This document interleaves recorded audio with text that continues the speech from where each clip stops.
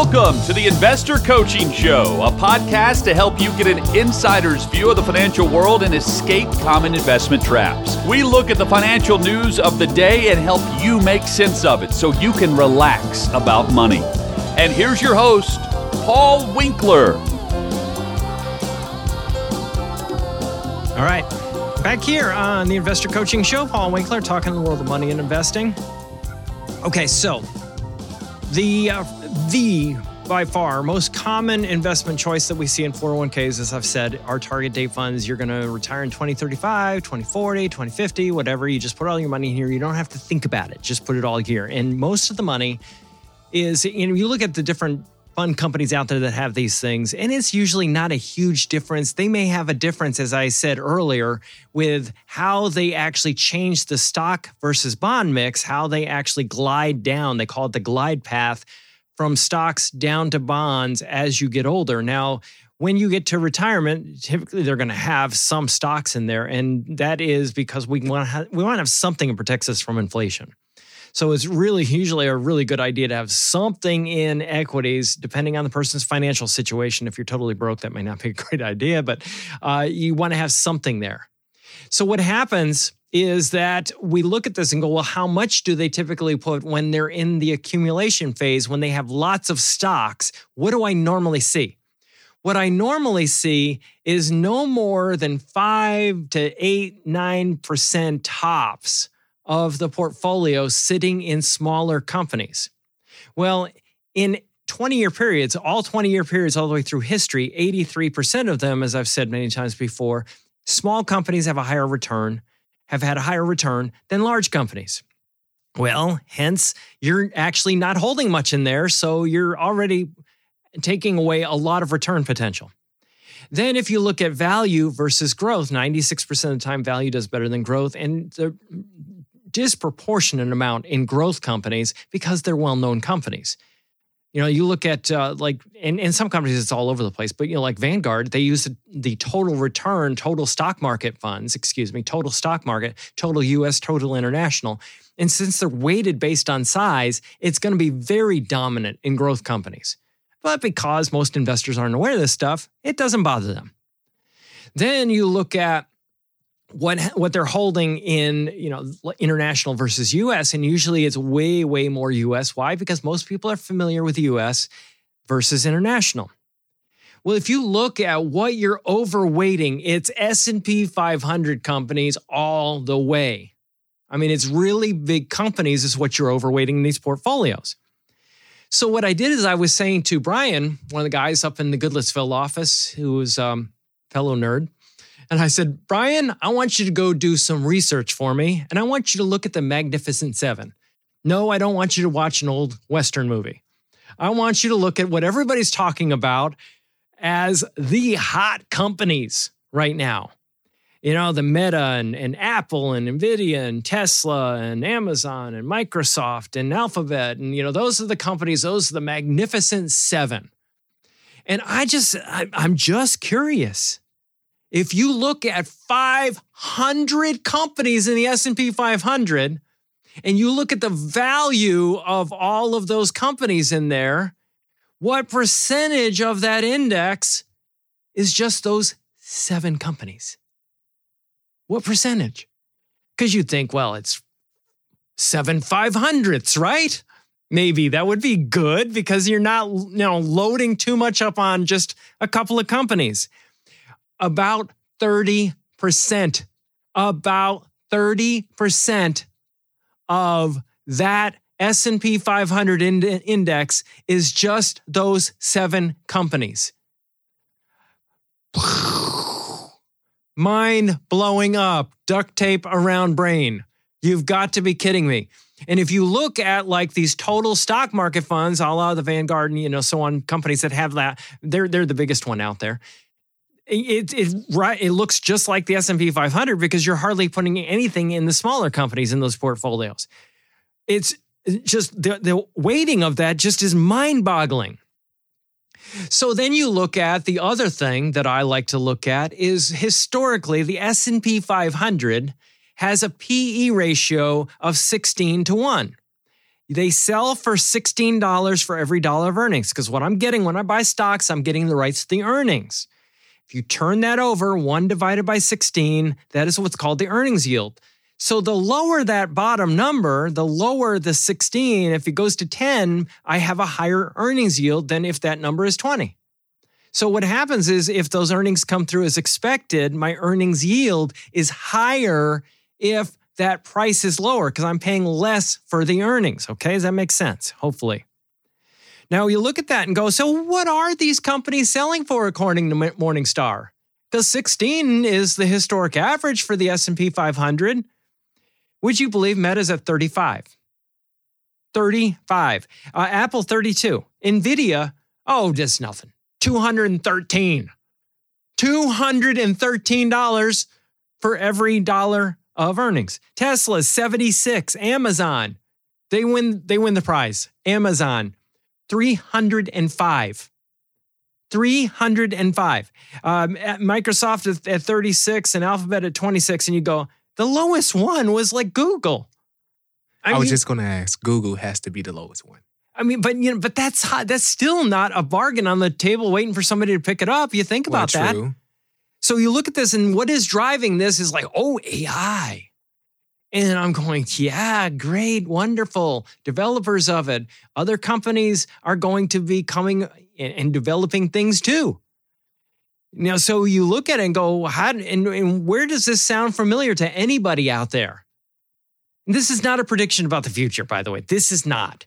But you remember when people were moaning, going, stocks are selling. They were selling for in the tech crash for $100 for every dollar of earnings. That was 100 to 1 PE ratio. Who was crazy enough to buy those? And I said, there were a lot of people crazy enough to buy those. Thankfully for me, I had spent the late 90s studying under several academics, and they said, don't do this. And, I moved away from it. And thankfully for a lot of reasons, because that would have been horrible. It was horrible for a lot of people, because when the tech bubble burst, tech stocks went down like 80%. 80%. Your $1 million account is now $200,000. Congratulations. And there were a lot of people. A friend of mine had a guy that he was working with, financial advisor, and he was working with this guy as a doctor. I got this all down. You really, I understand this investing thing, but if you would help my daughter out. Could you help my daughter out? Yeah, sure. Okay. So he goes and helps the guy's daughter out. And then, a few years later, the doc comes back and says, and he's got a shaking hand. His hand's shaking. Well, the guy is like a brain surgeon. And his hand's shaking, and he had lost, I don't even remember how much of his money in his retirement account. And how he can't do surgery anymore because his hand shakes. What do you do? I mean, do you just go, well, gee, maybe I can go be a greeter at Walmart? They don't even have them anymore, do they? But, you go, what on earth can you do when you mess up your retirement that badly? Become Dr. Strange. I don't think that'll even work. Oh, okay. Because you take some creativity to come up with those shows, doesn't it? Invest in Marvel. And whatever. I don't know what else it takes to come up with those shows. But you look at that and go, whoa. And basically this guy came back, and I was surprised when my friend tells the story that the guy came back and said, hey, could you help me out? And he's like, I can pray for you, and that's about all I can do. You can't do that with your investment portfolio and hope to somehow recover from it. You can't make mistakes like that. But this is what I'm seeing. And I look at this and go, wow, this is a huge percentage of the biggest area of the market that is concentrated in this area. And people don't even know it. They're going, yeah, you know what? This is great. And I've seen people go and shift, they'll take a portfolio and they're moving more money over to this area of the market because they're chasing the return of that area of the market, because large U.S. companies, after, if you look back at 2009 on, it was a fairly decent run.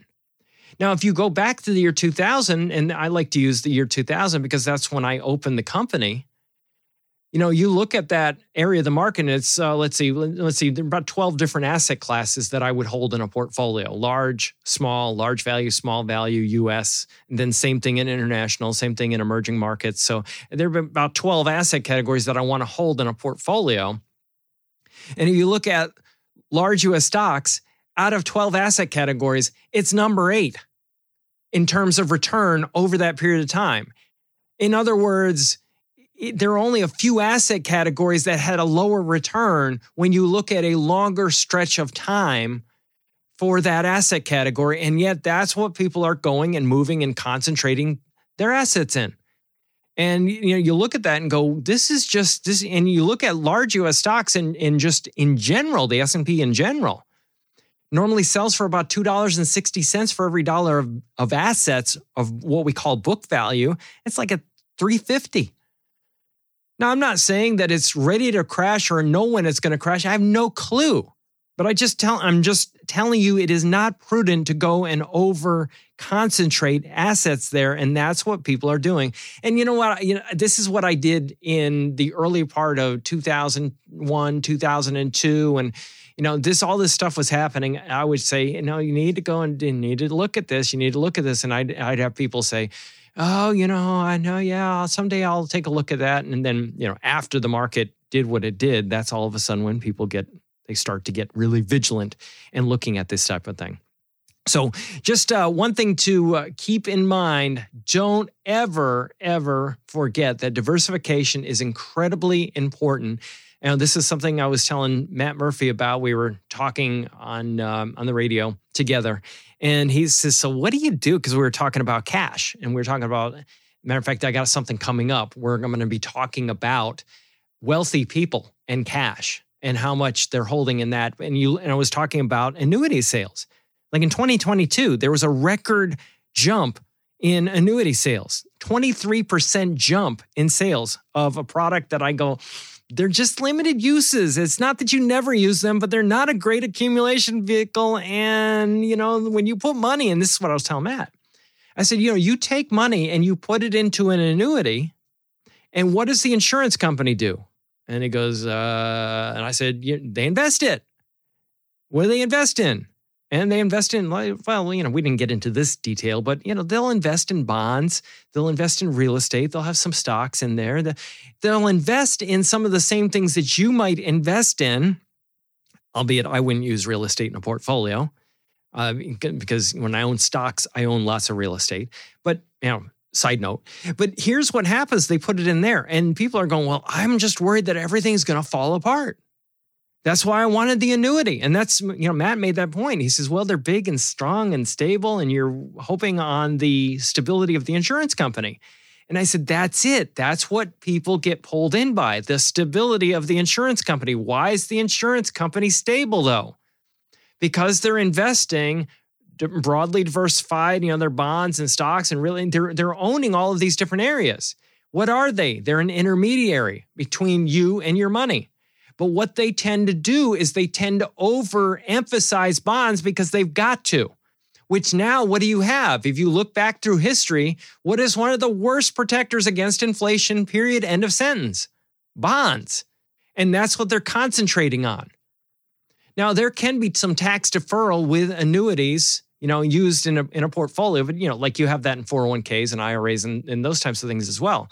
But here's the issue. Is that you're ending up putting your money with this insurance company. And if these investment vehicles just fall apart and things go badly, will the insurance company survive the event? How can they? Because it's kind of like Silicon Valley Bank. Remember when people wanted their money back, what happened is people said, hey, I want my money back. And Silicon Valley Bank's going, well, we got 7-year bonds here and they've gone down a lot. They've gone down 15, 20% or whatever they went down, whatever the bond portfolio went down. And if you wait 7 years, you can get your money back. Well, no, I want my money back now.